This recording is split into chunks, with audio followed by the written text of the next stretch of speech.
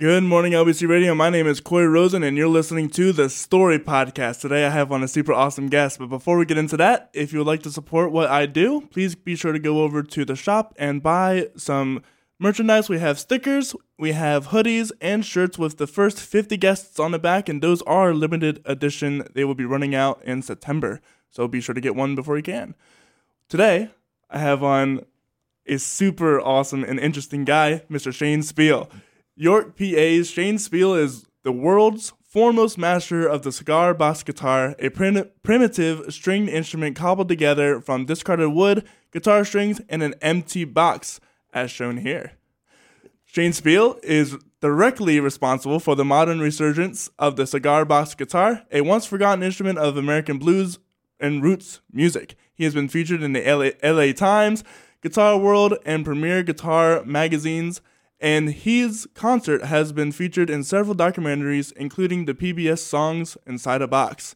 Spiel is the author of the book Making Poor Man's Guitars, which features plans on how to make cigar box guitars, beer can microphones, and many other DIY instruments. Shane Spiel fronts the junk rock band Shane Spiel's Snake Oil Band, a hard rock blues outfit featuring cigar box guitars, electric washtub bass, harmonica, and homemade drums. You can find Shane and all of his projects on TikTok at Cigar Box Guitar, Instagram, same place, YouTube, Facebook, everywhere you look, you can find him. At Cigar Box Guitar. At Cigar Box. Did I say Cigar Box? You got it. I did. Ladies and gentlemen, he just made it through the toughest paragraph of his life. This is great. Yes. Corey, thank you for having me. This is awesome. Yeah, I'm super excited to get to talk about all these guitars, your incredible experiences, and what made those things happen. I'm back at Lancaster Bible College, man. I haven't been here since 1989. It's nuts how much has changed. Half of these buildings didn't exist last time you were here. Half of them didn't exist. They were still building up things at the time. And this spot right here was probably still cornfield. Absolutely. Yes, this was definitely cornfield. I mean, I'm looking around. It's like, where is all the old buildings I used to go to class? See, I went to Lancaster Bible College from 1988 to 1989. And I really should have kept going, but I didn't. But however, it is so good to be back here. And I can't believe LBC has a radio station. If I was going to college now, I would be parked here. I love radio, and I love what you're doing with this podcast. Thanks, man. I'm really excited to keep going with it. So I'm curious then, what as a kid got you into music? Was it just a part of your family? What was it? Corey, my whole family, like my dad and my mother both are musicians. My grandfather was a musician. Piano was the thing in my house. So my grandfather played piano. In fact, in the 1930s, he played ragtime in an old hotel. Wow. In the 1950s, he played in a biracial duo in Pittsburgh. So this is before, all the other stuff he was doing. It was him on piano and a guy on guitar and vocals, biracial, doing that. My father also plays piano. My mother plays piano. So I had that growing up. But for me, at 5 years old, I saw Kiss on TV, and that changed my life. I wanted to play guitar. I wanted to be Gene Simmons, and I'm 52, and I still want to be Gene Simmons. That's awesome, man. So, when did you first pick up a guitar? I got my first guitar at the age of, I guess I was 8 years old. And I always struggled with it. I was never good at taking standard lessons. Now, I took piano lessons at the age of 5 or 6, and that didn't last. My guitar lessons didn't last. But I would always just mess with it. And then in junior high, I got a bass guitar. And the reason I got a bass was all my friends were playing guitar, and I figured if I got a bass, I could at least be part of a band because nobody else was playing bass. Right. And it was a great starting point for me. And so like 9th grade, 10th grade, I was in heavy metal bands. It was first like hair metal, doing a lot of Rush. And then at one point I was even in a death metal band, but that lasted for maybe 2 months before the two main guys started fighting with each other. But yeah. Hopefully not to the death. No.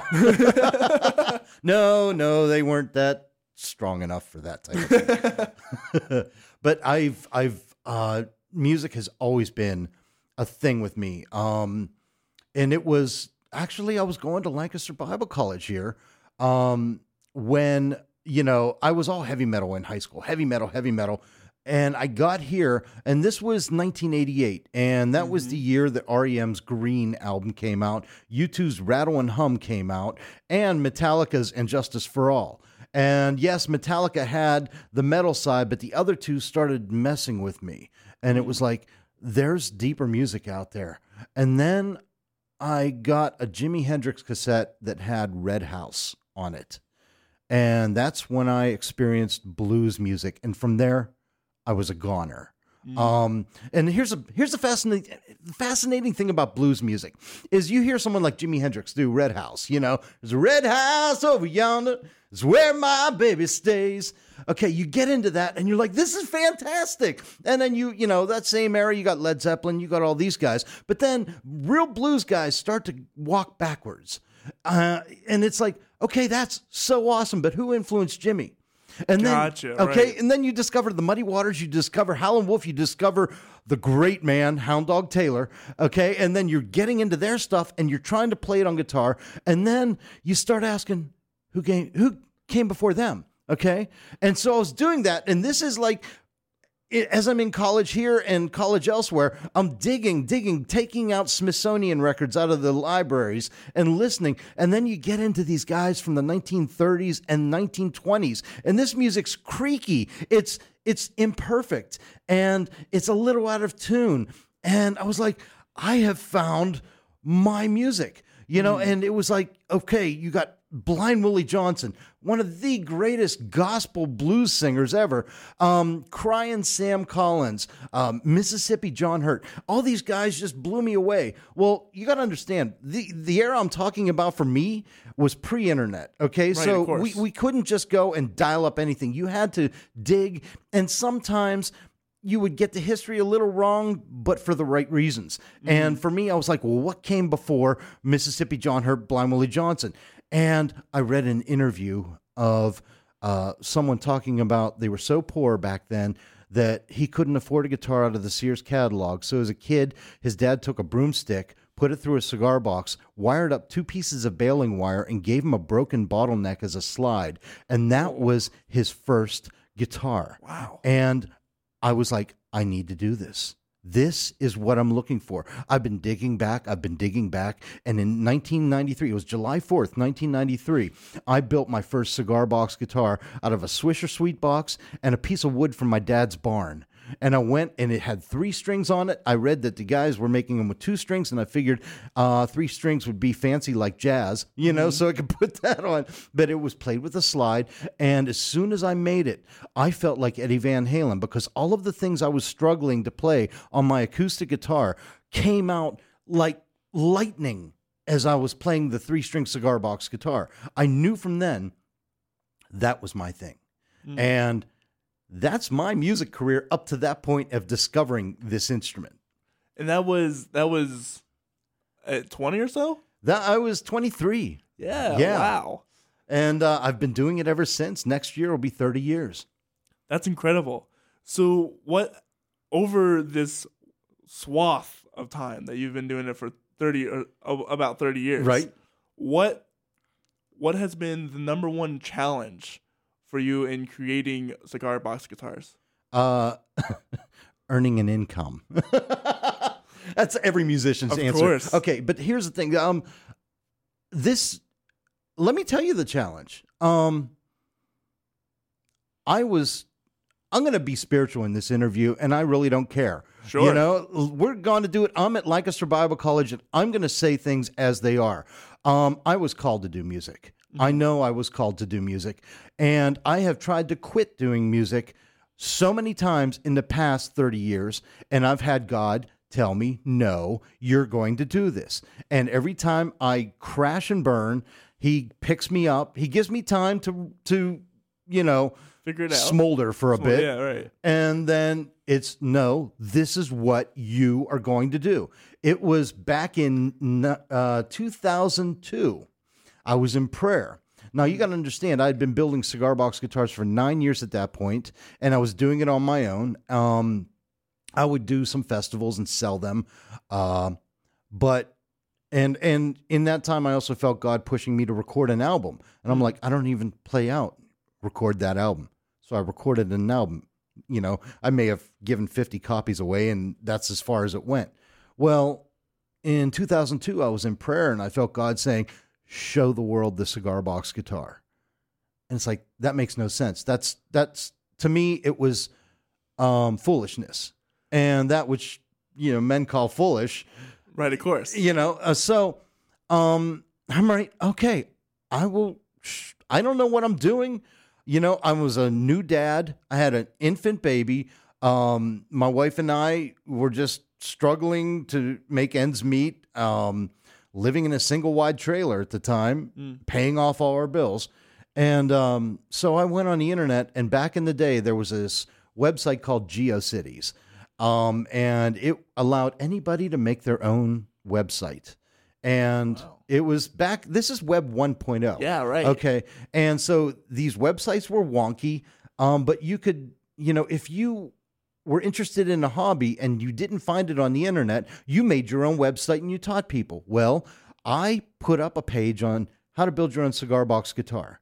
I just figured God told me, show the world the cigar box guitar. So this is all I knew how to do. I made a one-page GeoCities site. Then I started adding pages to it of history that I would try to find and collect from newspaper articles or whatever. All of a sudden, I started getting emails from people over and over and over, and they're asking me questions. And I'm like, okay, I'm answering the same question over and over to dozens of people.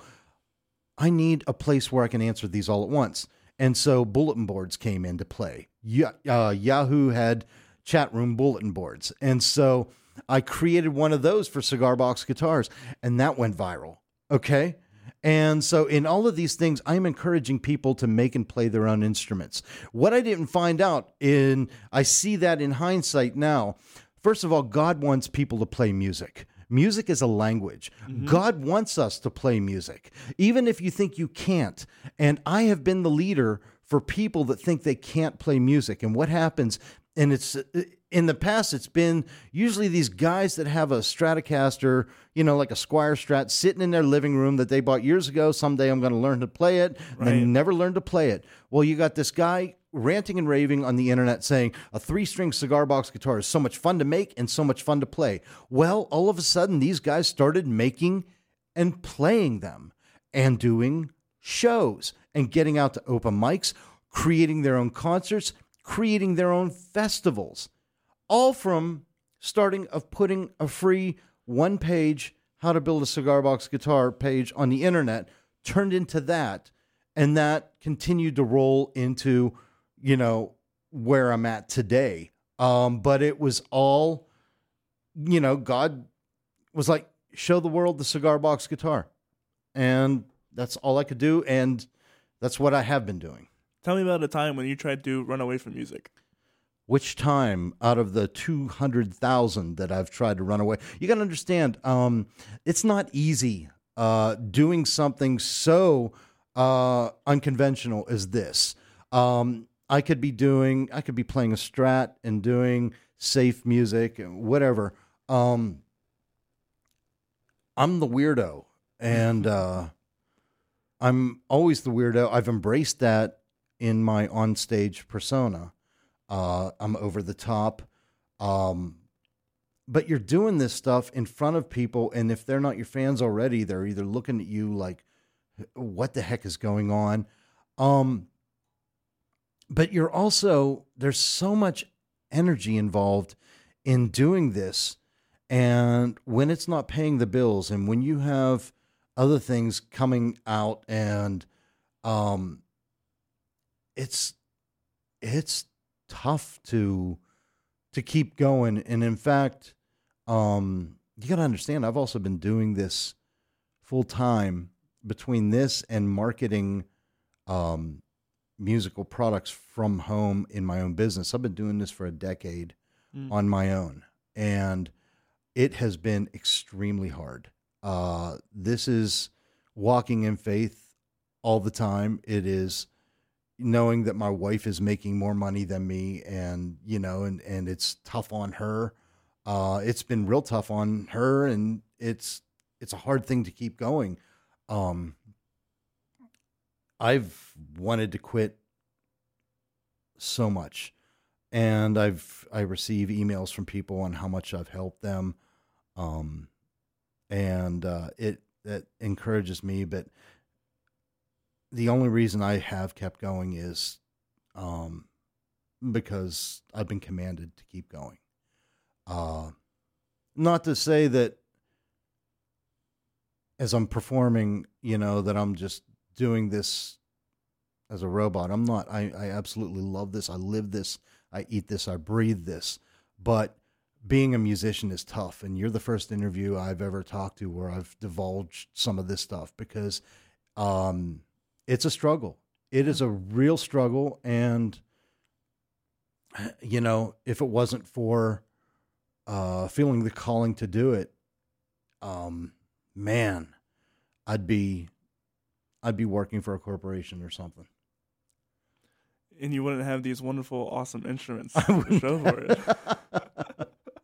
I don't know if it'd be nice to switch things here, but if you've seen my TikToks or my Instagrams, I have a basement full of instruments. Oh, absolutely. Okay.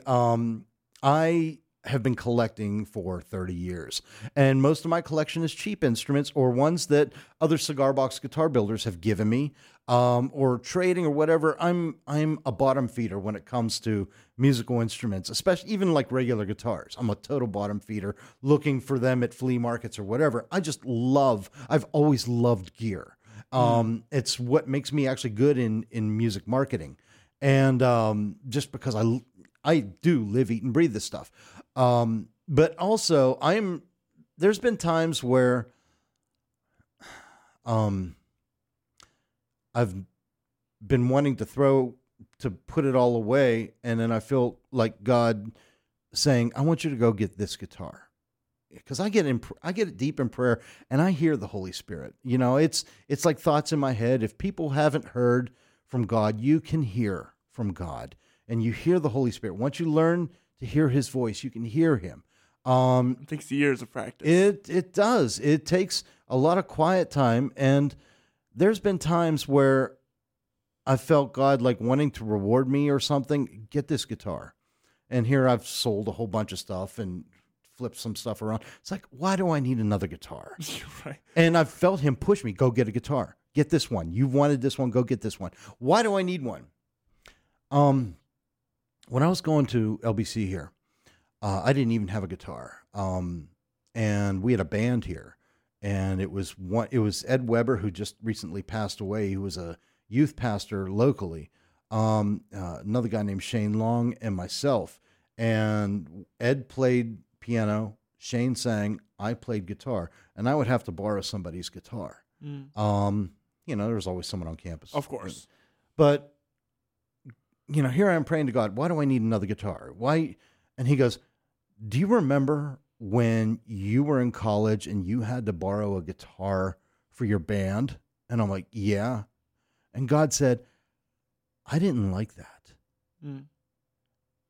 And then there's times when you're talking to Him and He says something like that, it floors you. It floors you because He hits you with love. And I'm sitting there praying to Him, and He goes, I didn't like that. I didn't like you not having a guitar. And then as I'm praying, I'm looking around, and there's literally dozens hanging all around me, every type of guitar. And I realized He was showering His love on me.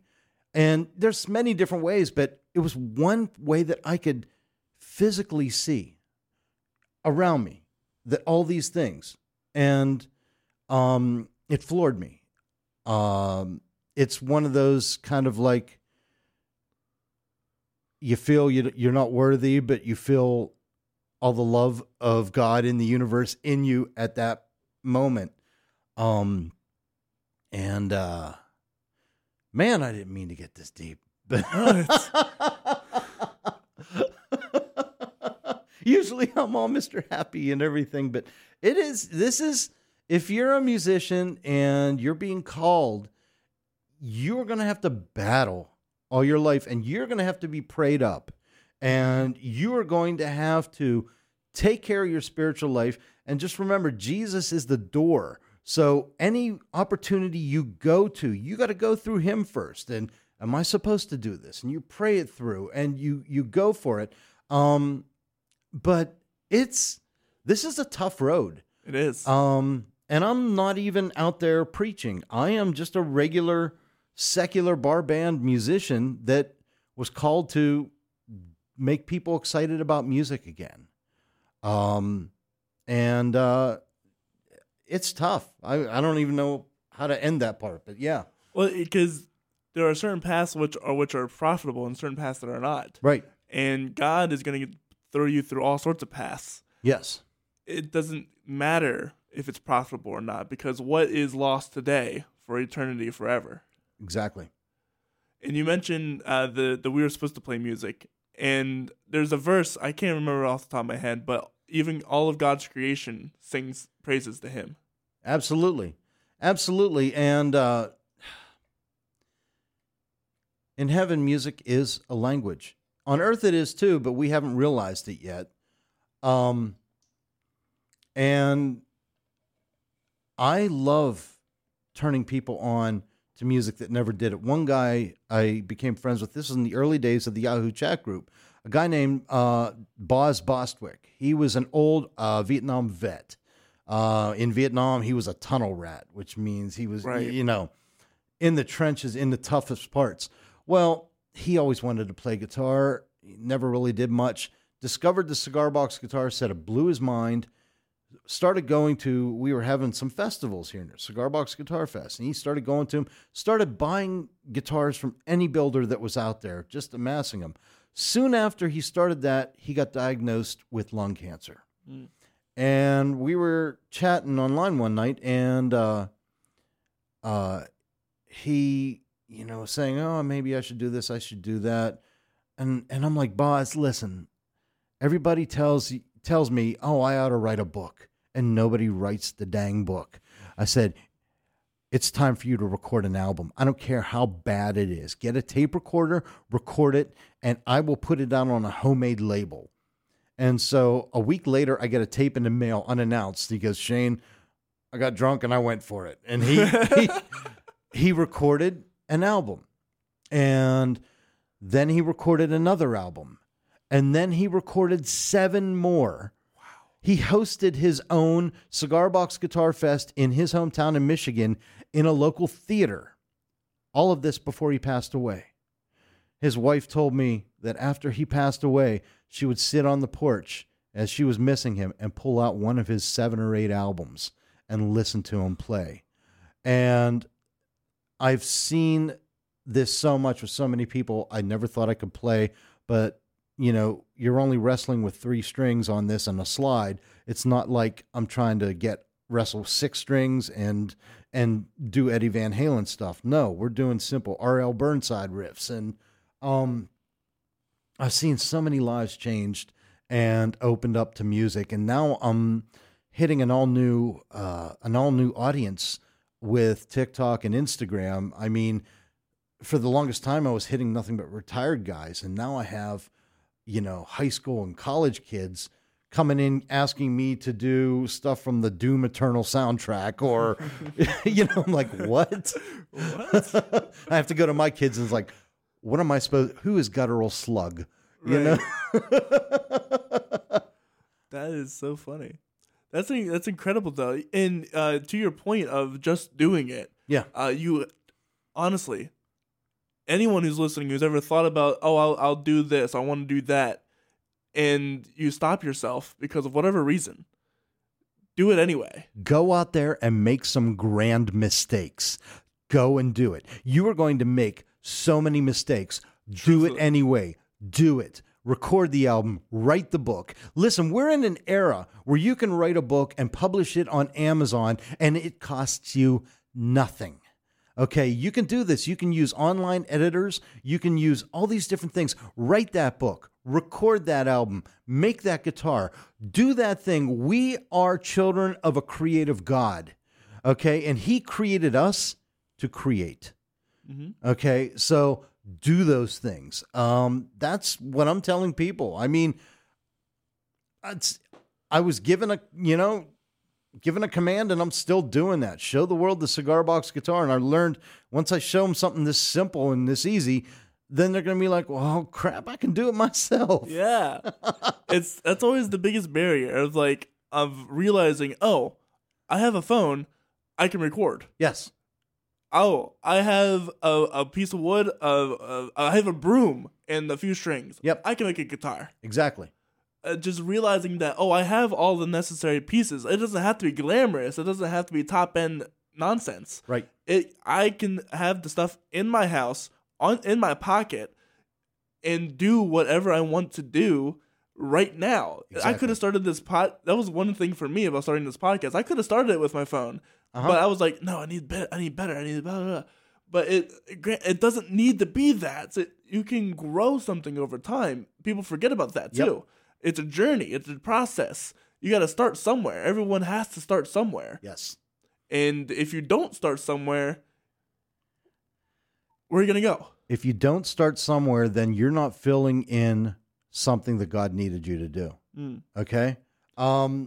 Because he has us do these crazy little things that don't make sense to us, because there's something we won't see for years to come. But we're in an era. Just turn the TV off.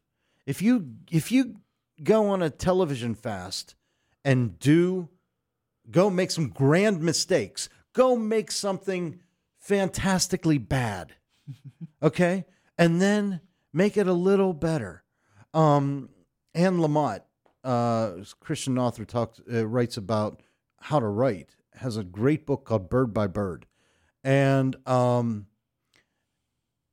I will censor how she puts it in there, but you're allowed to make crappy first drafts. Mm-hmm. Okay. And she goes, in fact, you are commanded to make crappy first drafts, which means make an imperfect first draft. If you're, whatever you're creating, it's going to be bad at first. Exactly, and then you refine it. You learn from this. Enjoy these things. Don't get so worked up about it. No, because we're imperfect beings anyway. Yep. It's impossible for us to make something completely perfect anyway. Yeah. Why struggle? And talking to all the perfectionists out there, don't struggle with perfectionism, because it's never going to be perfect. Right. If you're going to make something, do it no matter what the quality, because afterwards you improve. Yes. And it's all a learning process anyway. You have to make the crappy first draft to make the good first draft. Yes. In the future. And I don't know how many different albums, like as they re-release classic albums, they always put the studio outtakes on there as extra tracks. And you listen to these studio outtakes and it's like, oh man, is that bad? And you got to understand, it's smoke and mirrors what you get as the final product. Mm-hmm. Especially today. Oh man, yes. Today where everything is auto-tuned. In fact, even live. Even live. Talk about my favorite band, Kiss. I mean, Paul Stanley can't sing anymore, and so he sings the first verse and last verse, and in the middle they have it canned tracks. It's all over. However, that's also where I think I'm getting the appeal to the younger generation that's loving what I'm doing with all these goofy instruments. Is they are out of tune. They are not perfect. They are not Kanye West. They are not, and they're not pristine. They're not polished. They're not nothing. I mean, like my band had a practice last night, and if we were in tune for one chord at one point, I would be surprised. However, it was a fistful of attitude the entire time. It's something you don't see bands do anymore. Nobody goes on stage with an attitude ready to destroy. And that's what we do. I mean, we are basically barbarians on stage with homemade instruments. And we're never going to be in tune. My bass player plays a washtub bass made out of a whiskey barrel, a stick, and a weed whacker string. And he used to use a regular wash tub for his bass, but it got so beat up he would go through one every year. And so he got a wooden whiskey barrel, cut it down, and is using that, but we electrified it. But there is not one in-tune note on there note of perfection that you would hear in modern music. However, this man is not a trained musician. He is a farmer by trade. He has a farm, like 200 and some acre farm that's been in his family. But he ended up sitting with me at an open mic one night because he made his own washtub bass out of a plastic bucket. And, I kept him ever since. What I didn't know is he would always jam with me and we would never practice. We would just play in concert, go. It was just all improv. And then we recorded our first album. And as we were cutting tracks, he was doing some overdubs with just his washtub bass. And we're sitting in the control room. And I'm like, wait a second. He is not playing a washtub. Usually a washtub is boom, boom, boom, boom. And it's just basically like a bass drum with a little bit of notes in there. He plays running gospel bass lines on his washtub bass. Wow. I have never heard anyone do this, and I know for a fact that I have the greatest washtub bassist ever to walk the earth, because we're listening to him and it's no way. Yes, Farmer John. He is just it's insane because nobody ever told him he couldn't. Right. So he has a washtub and he thinks, "Oh, I need to play it like a bass." And being that he was raised in the church, right, stuff like that. That's insane. That takes talent to be able to play something like that. Yeah. No, it takes talent. Years and years. Well, no, it takes what's the word I'm looking for? It takes an uneducated mind to never be told that you couldn't do it, and nobody ever told him he couldn't. So he did it. And that's, again, creating stuff. Do it. If you have a wild idea, but nobody's ever done it before. Okay, go do it. Yeah, but it's exactly the reason why you should do it. Guys, you got to understand, the cigar box guitar was a dead instrument by the time I started making it. Yeah, there was a couple here and there. Maybe a Boy Scout would make one, but nobody paid attention to it. It was a novelty. Mm-hmm. And for some reason, I thought it was a serious instrument back in 1993. I thought, this is the thing that happened before the blues. Well, kind of, not really, sort of. We're still uncovering so much history. However, minstrel music came before the blues. I didn't know that. For me, it was the cigar box guitar. It was the diddley bow, the one-string instrument that people put up on a side of a barn. But nobody ever told me that the cigar box guitar was not a real instrument. Nobody ever told me that whatever. I just believed it was. And in my own mind, it's like, okay, I'm going to go do this. And I did it. And I changed the world with it. I have one tiny little sliver of music history in my name. It may be, the size of a hair in the circle of music history, but that little hairline is mine, and I can't take credit for it. That's God's. But yeah, my name is there. That's about it. Yeah. So, what is one of the hardest instruments you've ever made? Actually, this one right here. You got to understand, I'm a hack builder. Whenever I'm on my TikTok or Instagram and I show a really detailed instrument, that's usually something somebody else built, such as the shovel, which I brought, or the copper pipe guitar. Other builders. But this one is the cigar box mandolin, and yeah.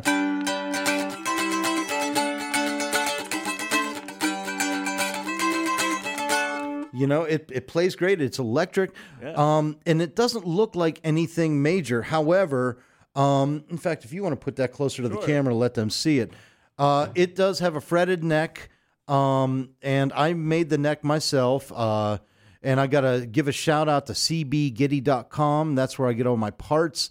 And they challenged me to make this. And I'm not one for fretting guitars. And this took so much time to get the fretting right. When you hammer those fret wires in, then you've got to take files and, get them even. And I never did that. So this one, I took so much time. The other thing is, I also documented the entire process. So I gave it away as free plans. I think it's cbgiddy, youtube.com/mandolin, I think, has the parts list. It has the video, how I made it, and then another link with a discussion page for people to ask questions. But I just gave the plans away so anybody else could make one. So I'm curious, how hard is it to find cigar boxes? Actually not hard at all. No. Every town has a cigar store. Go in there. Fair enough. Go into the cigar store, and sometimes they'll give them to you free. Other times they'll charge you. Yeah. Other times they'll charge you $2 or $3. And if you don't have a cigar store, you go on eBay and just type in on eBay cigar box, and you will find thousands. On average, how much do you think it would cost to make one of these your own? Okay, that one there with all the parts. Now, the neck was first partially built by CB Giddy, and then I added some things to it. That was probably $75 total. Really? For that? Now, that's very detailed. Yeah, you can make a 3-string cigar box guitar for, $25 at most. You just buy the parts. At most. You could probably find most of the stuff or get a junk guitar, take the tuners off. There's free plans all over the internet. You get my book, Making Poor Man's Guitar. There we go. There's a little plug right there. This teaches you how to do it as well. But this is the poor man's instrument. And anybody can afford one of these. Anybody can build these. These are simple. So what is one of the most unique instruments that you've ever made? I've made so many weird things. I know. And I've gone through times in my career of being an experimental musician, doing weird albums and such. But what's one of the most unique ones? I have done double neck guitars. I saw a double-necked cigar box guitar, and I was like, what in the world? Yeah, I just finished that one. That's actually... I saw it from the Roots and Blues Festival. I didn't know you had one too. Yeah, I just did one too. Yeah, and did a video last week on it. Oh, that's so cool. I don't know. I've made them out of so many different things. I made an electric 1-string guitar using technology I found in an old science magazine from the 1940s. Of taking an old helicopter headphone and turning that into a pickup. They had, as early as the 1920s, they had the technology to make guitar pickups because the headphones they were creating at the time, if you wired them backwards, would pick up a string vibration. Wow. And so Les Paul learned about this in the 30s when he was experimenting, and it was written about. So I made one using all that technology, but the body of it was a wooden section of a pipe organ. A pipe organ pipe. And so that was a unique one. I had a whole plan and everything. It was wild. That's crazy. How do you come up with these ideas? I'm always feeding my brain. As you see my TikTok videos, my library is behind me. And I'm always reading books. I am always researching different guitar building, different, history of African music, because the cigar box guitar can be traced to banjo, can be traced to one string spike fiddles. And there's so many different avenues. So I'm researching them all. I found pockets of cigar box guitar tradition in the Wisconsin lumberjack camps, or Norwegians were working in the lumberjack camps for 6 months at a time. So they were building their own fiddles and their own guitars out of cigar boxes. This isn't just an African-American thing. This is just everywhere. It just popped up in all these different areas. So how do I get these ideas? I'm always researching, always learning, talking to other people. This is my thing. So, if you're going to create, then make sure you're feeding that creativity. If you're going to write an album, go to some concerts. Yeah. Get out of your house and go to concerts. If you're going to write a book, go hang out with other authors. All that stuff. Always feed your creativity. I can't stress this enough, that you can you have your base creativity, right? Yeah. Everyone has a base creative point. The way you grow that and expand that is with other creatives. Yes. That's the only way you can do it. You can't sit there and think and then think of new things. You have to be fed in ideas. You have to be. You can pray about it, and you can get those ideas from God. Yes. That is a total possibility. But you yourself, you only have so much knowledge of this almost infinite world. Yep. And you have to go out to reach, because you have one perspective, one worldview, one outlook on life. Yep.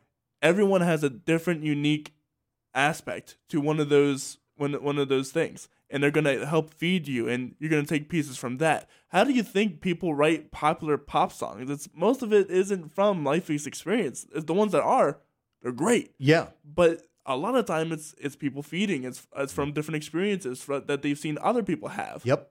Absolutely. Coming up on August 27th in downtown York, Pennsylvania, is the Cigar Box Guitar Festival, Pennsylvania Cigar Box Guitar Fest. It's happening on the grounds of the York Emporium bookstore in their parking lot. But you go there, and cigar box guitar builders from all over the country. I've met one from Australia, several from Canada. They come down, and there's like a dozen different concerts that day and vendors. Well, what happens is the night before they have a pizza party where everybody gathers at the York Emporium bookstore. Everybody gathers and jams. There's an open mic, and it's them all just showing off their creations. And then, I had an idea to use an old Makita toolbox and put a neck on there, and they're showing their techniques and things that they've discovered, and it's magical. I'm surprised there might working in factories a lot. I come into contact with a lot of World War II ammunition boxes. Oh yeah. I'm sure there's got to be a million of those kind of guitars. Yep. No, not a million. Not a lot of people. Really? But I've seen some ammo can boxes. I've seen people making amplifiers out of the ammo cans and things like that too. Yeah, you have some of that. I'm curious. How do your book also details beer can microphones? Yes. How does that work? It is. I actually use a beer can. I use a mason jar lid. So you both the lid and the inside lid, and that inside lid, the one that pops whenever it's done, that becomes the membrane that vibrates when you talk into it. And there's an internal pickup touching that membrane. And then there's a bunch of foam and different baffling inside to kind of tune it. Mm-hmm. And they're very lo-fi. You really got to have them close to your mouth, but I've done an entire concert singing through them. What tone does that give you? Or can you change the tone? It sounds like a shortwave radio. Really? Yeah. And then if you throw a little slap back delay on there, it is just like an old record. That's kind of cool. Yeah, absolutely. That's awesome. Have you ever heard of Postmodern Jukebox? Oh, yeah, absolutely. Yeah. That kind of stuff. Yes. Oh, yeah. And that stuff is that old 1920s, 1930s swing. Yeah.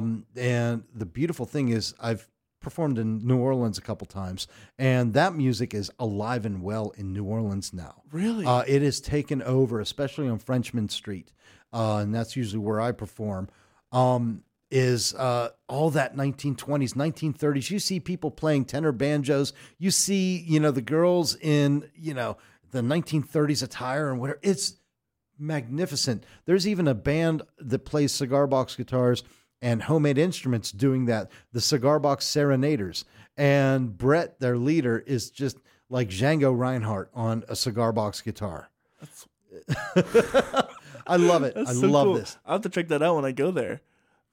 Frenchman Street. Yeah, if you go to New Orleans, you don't go to Bourbon, you go to Frenchman Street. That's where the musicians hang out. Gotcha. Okay.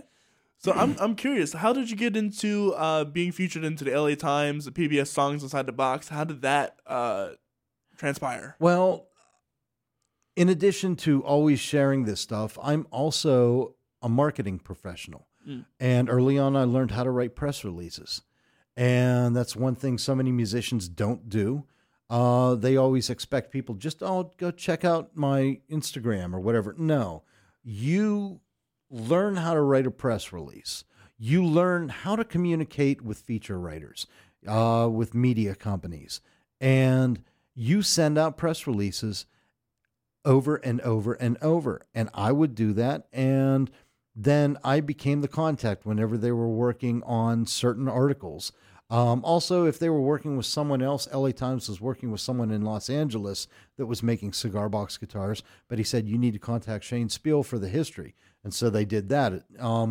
But I've always, lately I haven't done it as much because I've, not had the focus of pushing my band real hard. We hadn't played in over a year. But you need to learn how to get press attention and, go on Google, learn what's working this year, because it changes from year to year. Yeah. And, newspapers are dead. I mean, dead is a doornail dead. But what are the other media outlets that people are still going to?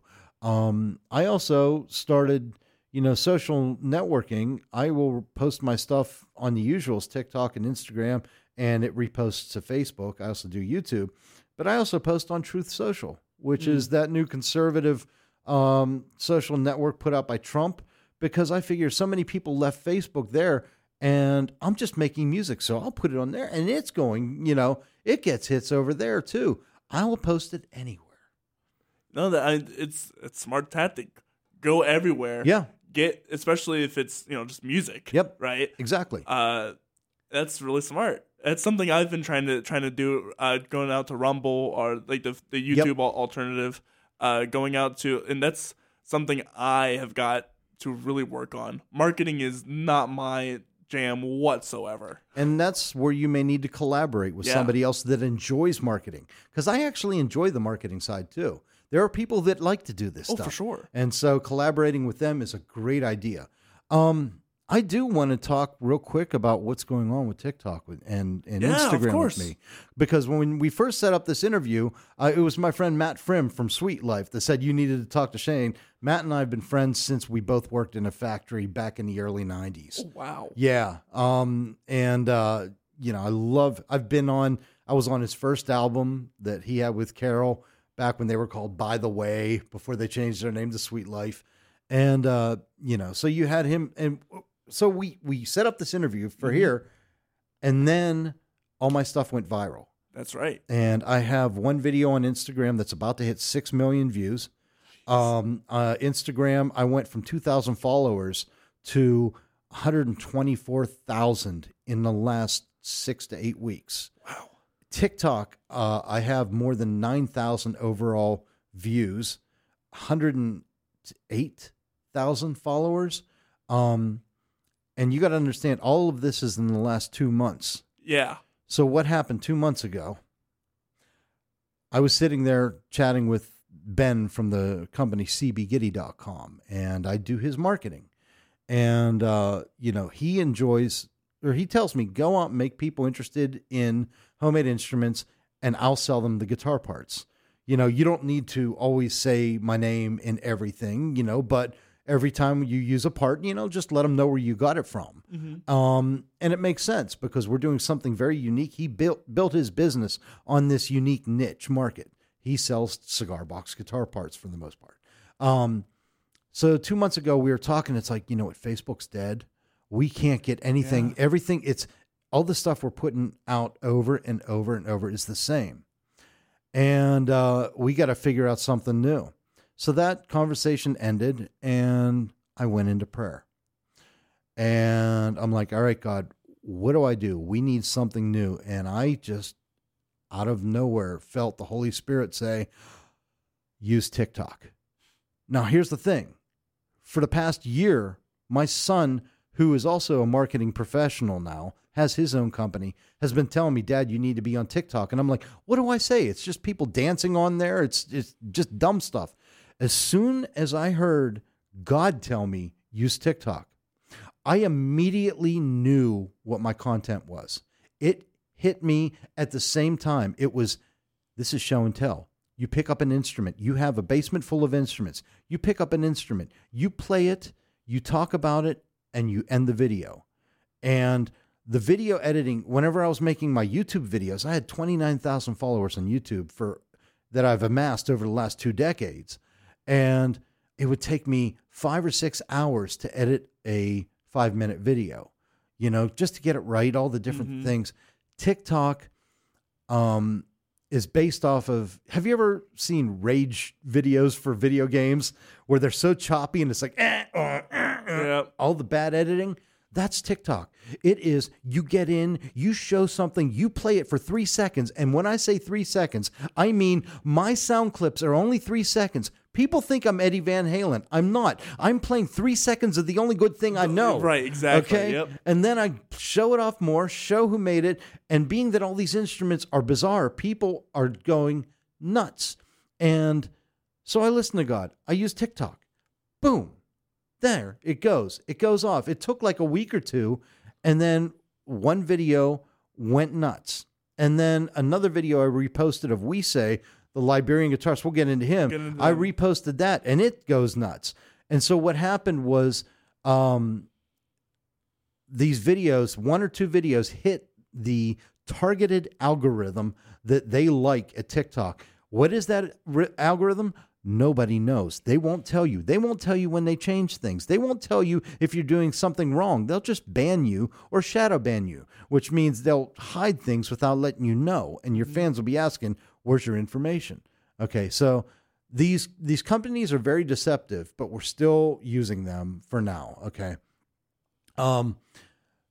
So I'm making these videos on TikTok, and it is simply, I'm Shane Spielman, and I made this cigar box mandolin, and then blah, blah, blah, blah, blah, and then I used a real cigar box. I used blah, blah, blah, blah, and I go through everything, and I make sure I talk as fast as possible, get quick information in there, play it again fast, and then whenever I go to edit it, I use the TikTok app to edit. I'm not using computer. Really? I'm using the app for everything.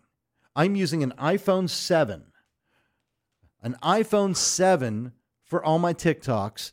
I'm using the app. The only exception is whenever I've taken some old videos from YouTube and I've cut them into, and for that I use Adobe Rush, Premiere Rush, which is almost like a TikTok app.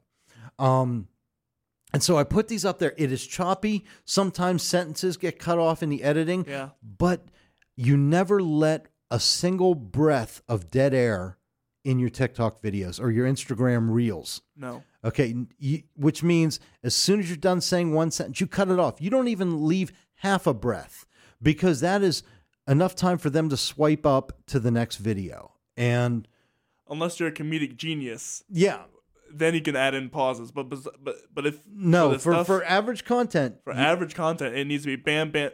TikTok is for like the ADHD of ADHDers. Yes, and the thing is, Instagram is copying everything TikTok is doing now. In fact, Instagram has made some new changes. If you're going to use Instagram, only use Instagram Reels. That is the video, the vertical video, all the photo stuff on Instagram. Unless you've already been known for your photo stuff and people are going to look for you, no. Reels. Go to Reels, and then first Reels, then Stories. You do not just go Instagram Stories. You put it on the Reels, and then you share that to your stories. That's my tips for you guys. If you don't know what I'm talking about, it's okay. This is for the people that are looking for real-world techniques of what's happening right now this summer 2022. It is vertical videos, 60 seconds or less, Instagram and TikTok. And do not repost TikTok videos to Instagram with the watermark that says TikTok. Okay, Instagram will throttle those. Oh, yeah, that makes sense. Yeah. Go get an app. I use an app called SaveTik. There are many apps out there that will rip off your video from TikTok without a watermark, and then you repost it to Instagram. Okay, there's my real world techniques. These are what's working for me right now. Also, you have a unique story of your own. That's your content. It's going to take you a while to find that content. You pray about it. And, if you're supposed to be using these things, pray about it and he'll show you what your content is. It may take you a while, but man, I tell you, when I inquired of the Lord and he said, use TikTok, as soon as I got up to look for it, I knew exactly where to start. It was like he unlocked a memory chip in my brain that I hadn't opened before. That unlocked, and I knew what to do. It's the only way I can describe it. That's awesome, man. It's incredible what God will use in order to expand not only His kingdom but to expand His work. Yes.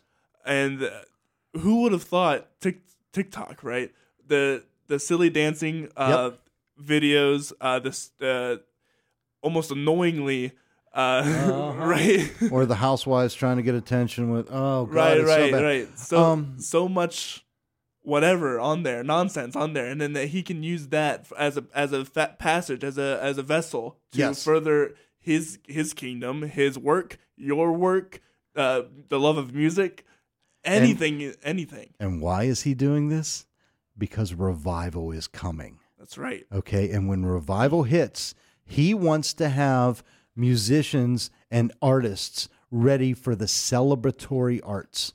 Okay, he doesn't want, when revival hits, and the big one is coming. And when revival hits, this isn't just going to be, just as I am, just old time. No, this is going to be a huge party. Yeah. In fact, it was 2 years ago, God would not let me leave John 8. Was it John 8? No, John 2. The wedding at Cana. Okay. Yeah. John 2. John 2. He wouldn't let me leave there. And it was over and over every day. Wedding at Cana. And it's like, why? You need to be prepared. There's a party coming. Now we're going to go through some rough times before the party, but you got to understand, whenever he did 6 jars of wine, we're talking 1,000 bottles of wine were made for a small community. And what he's saying is, this is what you're preparing for. Celebratory arts. Get ready. And I can tell you that is one of the things that I'm seeing that is going to come about of this. And one of the reasons I was told to do what I'm to do is to prepare people and get them to make music, because there's going to be a reason to sing. It's coming. It is. You're right. People can't see it, but it's coming, and we got to prepare for it. Absolutely. So let's talk about this. Let's talk about that. Here we go. Your most prized possession. Yeah, you told me to bring some instruments, so I thought I would bring this. If you don't know the story, this is a 3-string guitar made by a blind Liberian musician named Wise Freeman. Wise went viral on Facebook with over 17 million views because someone pulled out their cell phone camera and filmed him performing. What was going on was this individual, this guy, he was from India. His name's Sachin Ramchandani. Sachin Ramchandani is his name. I want to get it right. Right, of course. Okay, he was in Liberia, and he had started a company making potato chips, and had a contest going with social media in Liberia, come up with the O Chip theme song. Well, they were giving out chips out on the street, and the street's all dirt and everything, and this blind musician holding a guitar just like that walked up to him, and he said, "Hey, man, can you do a song?" And he filmed him, and Wise did an impromptu song called O Chips. Well, that video went viral because people couldn't believe the sounds that were coming out of guitar just like this. And I went nuts when I saw it, because it's like, here's a musician playing a 3-string guitar. That's what I play, is a 3-string guitar. And I couldn't believe it. That's a paint thinner can. That is a piece of wood that he found. He used a machete to shape the neck. The frets are made of coat hangers, and the strings are made from brake cables. Yeah. So, and they are killer on the fingers. They are. He knew how to play it. Yeah. And so if you search YouTube for Wise, the free-spirited Liberian, you'll find the video. But so I went nuts, and I was like, I got to find this guy. I got to, contact him. Well, I contacted Sachin, who made the video, and he said, yeah, Wise's here. And Wise would visit his house every once in a while, and Sach would, buy him things because that video went viral and he wanted to take care of him. Well, I also wanted to do more than that. And a friend of mine, a Christian friend in Texas, Kirk Otto, was going to a special church service where missionaries were talking about their work. You know, the missionaries come back and you give more to it. And the guy said, yeah, I am working out of Liberia. My friend went up to him afterwards. He said, Liberia. He goes, you don't know the guy that plays the tin can 3-string guitar? And he goes, oh, yeah, he's in my neighborhood. Out of nowhere. So I had been dying to really connect with this guy. And here, Kirk called me up. He said, Shane, I know someone that knows this guy, and he's a missionary, so we can channel money to him. Oh. I ran a couple fundraisers. We got him an apartment. We got him clothing. We got him food. We were taking care of him. And it was just absolutely supernatural how we were connected to it. At one point, I told him I was working with the missionary over there, George Toey, and I said, have We Say make a couple of these guitars. We'll find a way to get them shipped to America, and I'll try to sell them to rich people, and we'll just, like, for $1,000 a piece, and we'll just channel the money back. We Say made 3 guitars, but unfortunately, We Say then got killed in an accident. He was blind. He was mostly blind. He could see a little out of the one eye here. Earlier part of his life, he was stung by bees into his eyes. Well, he was walking down the road and somebody, a reckless driver, just plowed into him. We ended up raising money for his funeral and everything else. But, and like when that happened, I was just devastated. Like soon after I went to tattoo parlor, I got We Say's guitar tattooed on my arm. And then a year later, Kirk from Texas called me. He said, they're shipping over one of those guitars that We Say made, and we're giving it to you. So that's what you're holding right now. And it's what a work of art, really. It is. We say, dreams can be prophetic. God can come to us in dreams. God came to We Say in a dream. He showed We Say that guitar in a dream because he couldn't afford a regular guitar to make a living, and made that, saw that in a dream, built it the next day, and was making up to $4 a day as a street musician. That's crazy. And it's when you say DIY, this is as DIY as you could probably get. Yeah. It's genius. If you look, if you look, the neck goes through the body halfway, and then there's a piece of wood that was cut from the neck that goes from the underside of the neck to the bottom. And that is his bracing, but it works. And he uses nails for tuners. Yep. The tuners are rusty bent nails. And he uses brake cables? Yes. Brake cables. He would go to the motorcycle repair shops and ask them for old brake cables, and he would twist off 3 strands for the low string, 2 strands for the middle, and 1 for the high. The high one broke on its way to America, and I put a guitar string on there, which it just doesn't sound as good as the brake cables, and it hurts your fingers. Yeah, it's tuned to like a B flat or a C chord, somewhere around there. And like we said, we're not aiming for perfection. Nope. No. It's really cool how he used nails to separate each string at the top. Yep. As well. Yep. I just noticed it's so unique. That's so cool. And it was it's just playable too. Yeah, it's absolutely fully playable. Yeah, Go for it. Let me get a pick here. It's like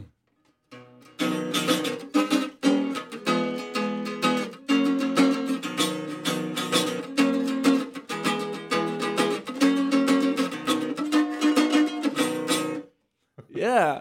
That's crazy that can work. I think the other cool thing is when it came to me, the neck was real loose because the whole he macheted it, and so I took some aluminum foil. I was trying to think what would I use to hold it, and I shoved a bunch of aluminum foil in there. While I was talking to Kirk Otto, the guy that sent it to me, and he said, "Oh yeah, the other one had it where We Say used a whole bunch of aluminum foil to hold the neck." I'm like, all right, great minds think alike. Yeah, that's awesome.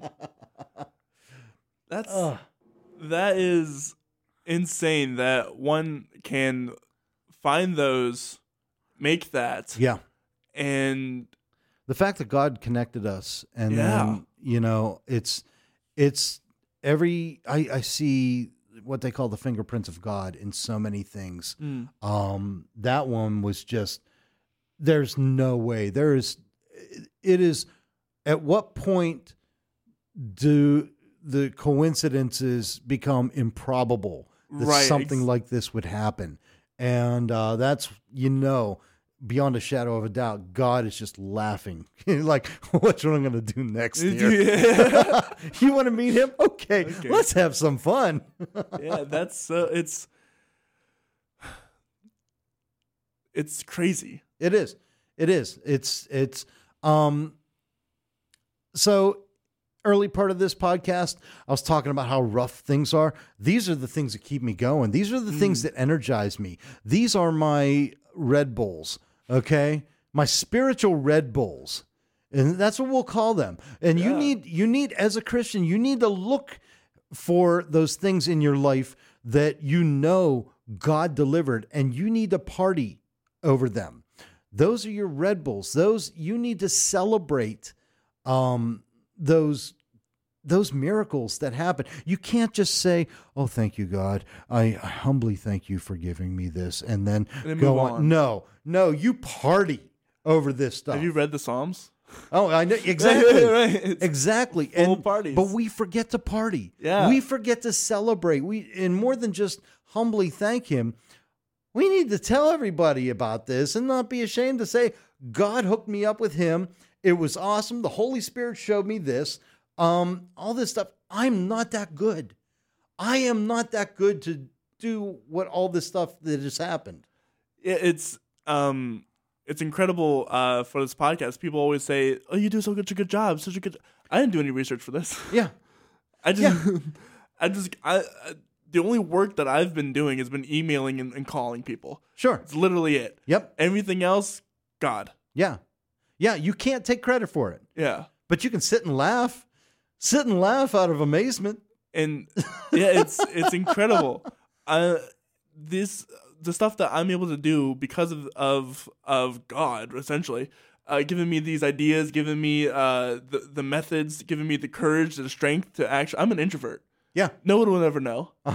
If you watch this podcast, you would not know unless I said I was an introvert. Yep. I call these people out of the blue, cold calling people, which is like the number one nightmare. Absolutely. For me. Yeah. And now I get to talk to awesome people like you.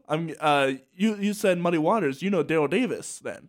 Daryl Davis. No, I don't. No? Oh, he's a cat you got to look up. He's a black musician. Over the course of his years, he has de-radicalized over like 100 or so KKK members. Oh, nice. Right, yeah. So, and he's a boogie-woogie musician. Nice. All through and through. So nice. I gotta check him out, man. Yeah. Nice. I get to talk to people, insanely cool people. You must know Rich Ruoff then. Oh, yeah. Yeah. I talked to him. All of his incredible experiences as the Chameleon Club owner. Absolutely. People I would have never have been able to talk to ever.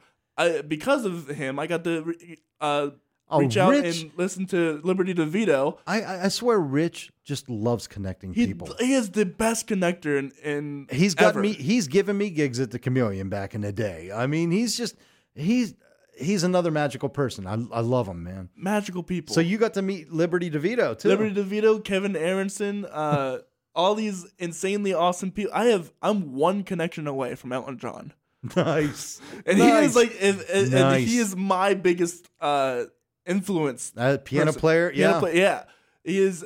If I could meet anybody, any musician, it'd be Elton John. Okay, hold on. Okay, Crazy God story. You ready? Yeah. So here I am at LBC. Okay, I'm getting into blues music, and soon after, Glenn Kaiser, who led the Christian rock band, the Resurrection Band. He basically invented Christian hard rock in the 70s. Was huge, massive. In the 80s, they had to hire U2's tour manager to do their tour for one of the things. Well, in the 90s, he got into Delta Blues and did a couple cassettes, or did a couple albums with Daryl Mansfield. It was Kaiser Mansfield, and they were doing Blind Willie Johnson and a bunch of old gospel blues stuff. I wore those cassettes out. I had to buy them a couple times. I played them that much. And that's it. I look back at my set lists from 1996, 1997. Half the set list was stolen from him. Songs I took from him. Well, God hooked us up together. Wow. Glenn got into making cigar box guitars.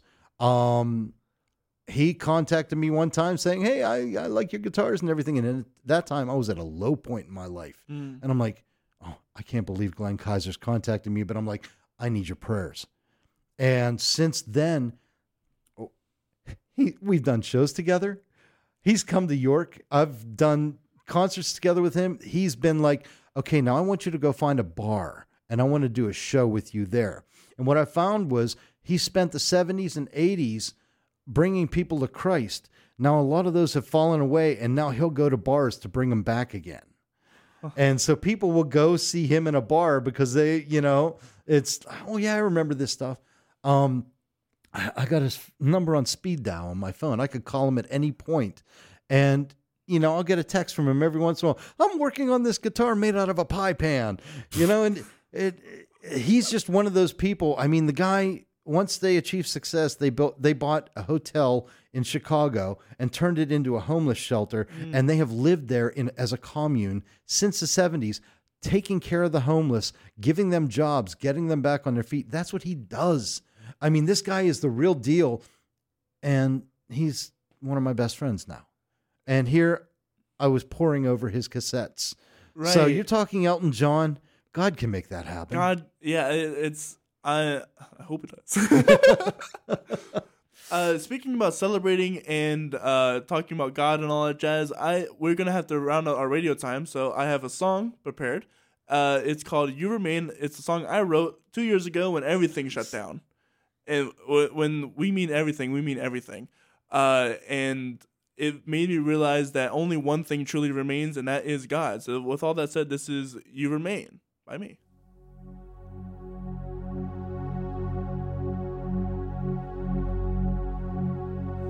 When I am weak, can no longer speak, you are there, right beside me. When all hope is lost, and I can't bear the cost, you are there, paying it for me. And when things turn to dust, and there's nothing to trust, you are there, honest to me. Oh, it's clear who you're meant to be. You are my strength. You are my faith. When all things fade away, you remain. When I've been crying, everything is dying, you are there, breathing life into me. And all I do is fear, and nothing seems clear. You are there, comforting me. Oh, it's clear who you're meant to be.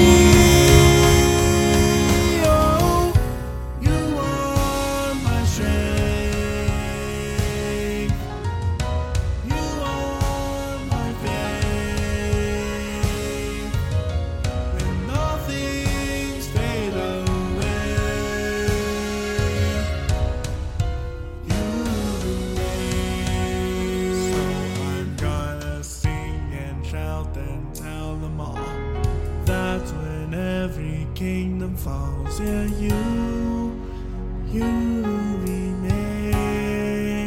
So I'm gonna sing and shout and tell them all. That's when every kingdom falls, yeah, you remain. So I'm gonna sing and shout and tell them all. That's when every kingdom falls, yeah, you remain. So I'm gonna sing and shout.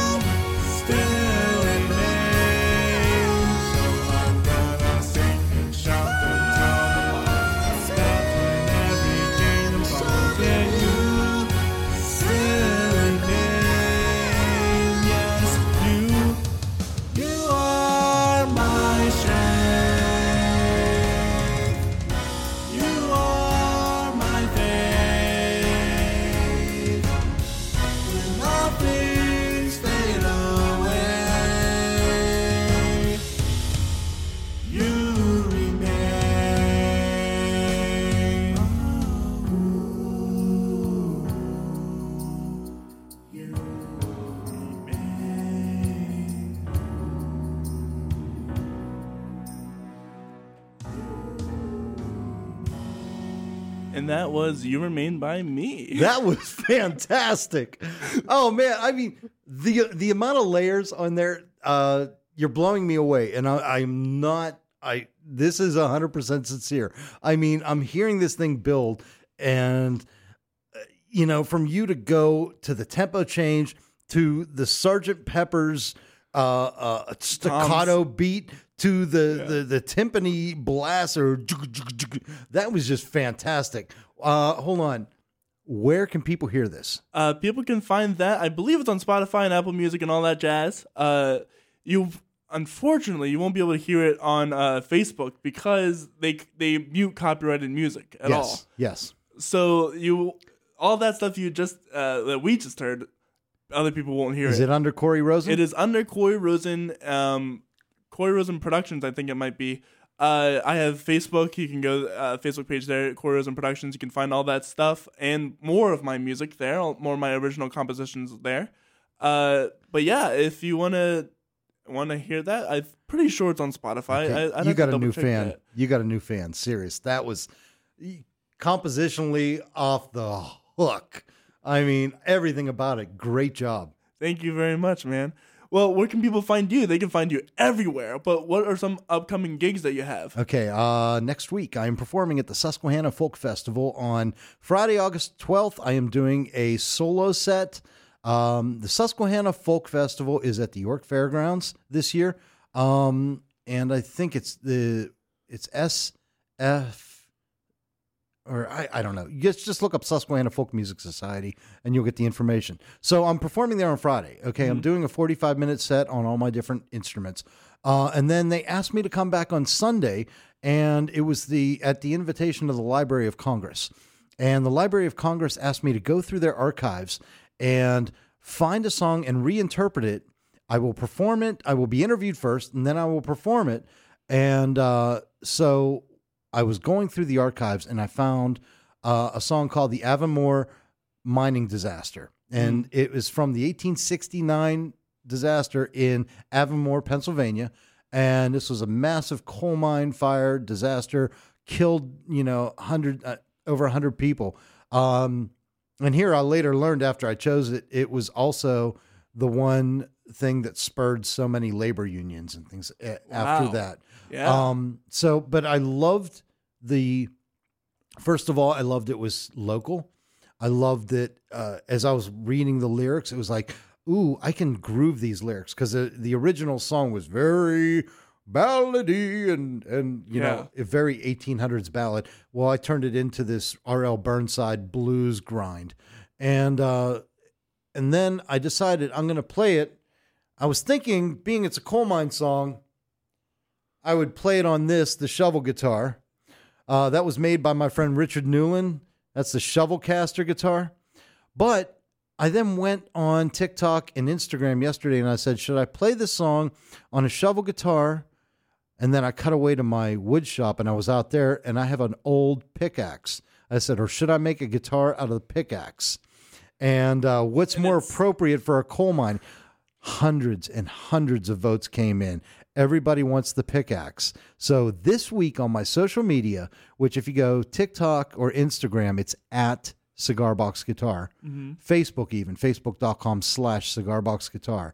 I'm going to be I'm going to be in my shop this week building the pickaxe guitar that I'm going to use next week at the Susquehanna Folk Music Society or Susquehanna Folk Music Festival, and I'm going to do that Mining Disaster of Avamore song on. That's incredible. I can't wait to see that. Oh, my band was practicing it last night. I need to talk to them. They wanted me to do it solo. But if I can pull it off, I'm going to bring the full band with me, because when in their lives are they going to do something for the Library of Congress? So anytime I get like a big blessing like that, it's like, let me bring my friends in. How can I help my friends too? And so I'm going to be talking to them hopefully today and just asking them, can I bring them on? We'll keep the number of connections for the PA system. We'll keep it at a minimum, but we all want to do this together. And it's not only that, but it's Americana as all give out. Yes. Right? That's your wash tub bass. Yep. You got your what do you have for drums? Right now we have a Cajon, although I have a new drum set that I built that is not being used yet. We're still tweaking it. It is an actual junk drum set made of old soda crates, and hidden inside are drum triggers. So it feeds into a computer and it sounds like the craziest drum set you've ever had. That's cool. Oh yeah. Electronic junk set. Exactly. And then we have a harmonica player too. So that's as Americana as you can get. And really. the thing is, my family came from the coal mines. Both sides of my family came from the coal mines. And so for me to be able to do a coal mining song is a no-brainer. And for those who don't know what the Library of Congress is, it is the spot. Imagine if the Library of Alexandria was in the USA. Yeah. But dedicated to American history, Yeah. U.S. history. That is like the biggest record deal you could ever get. And I mean, I'm going through the archives and it's like, they gave me some examples to go with. Do you want to use Muddy Waters' original plantation recordings? Do you want to use Mississippi John Hurt's archival recordings? How about the ones we just discovered of Son House and all these things? And I'm like, oh man. So Give him all. what I did was I started with an instrument with the shovel. And I started looking I started looking for stuff like Gravedigger Blues or something like that. And then a shovel song or a coal mining song came up. And I'm like, coal. And then I discovered the Avamore song. And then as I was going on, it's like, well, I have this pickaxe.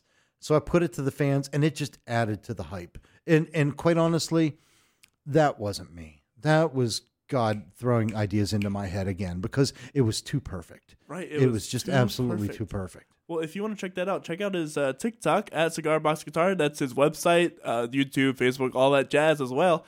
And you also have your original music out on Spotify as well. Oh, yeah. Shane Spiel. Go look at that. And he has some incredible music. Unfortunately, I don't have any of that today, but we'll get to that in a future episode for sure because it's cool stuff. With all that said, if you're on the radio, we're going to continue live here on Facebook. But if you want to follow us, support what I do, look up The Story, Corey Rosen, on all platforms. You can find us on Spotify, Apple, wherever you do your podcast. You can find us there. You can also go to Instagram at _story_podcast or facebook.com/The Story Corey Rosen. And you can find all of our upcoming guests and events there. With all that said, we're going to get you guys back to the radio, and we'll see you guys later.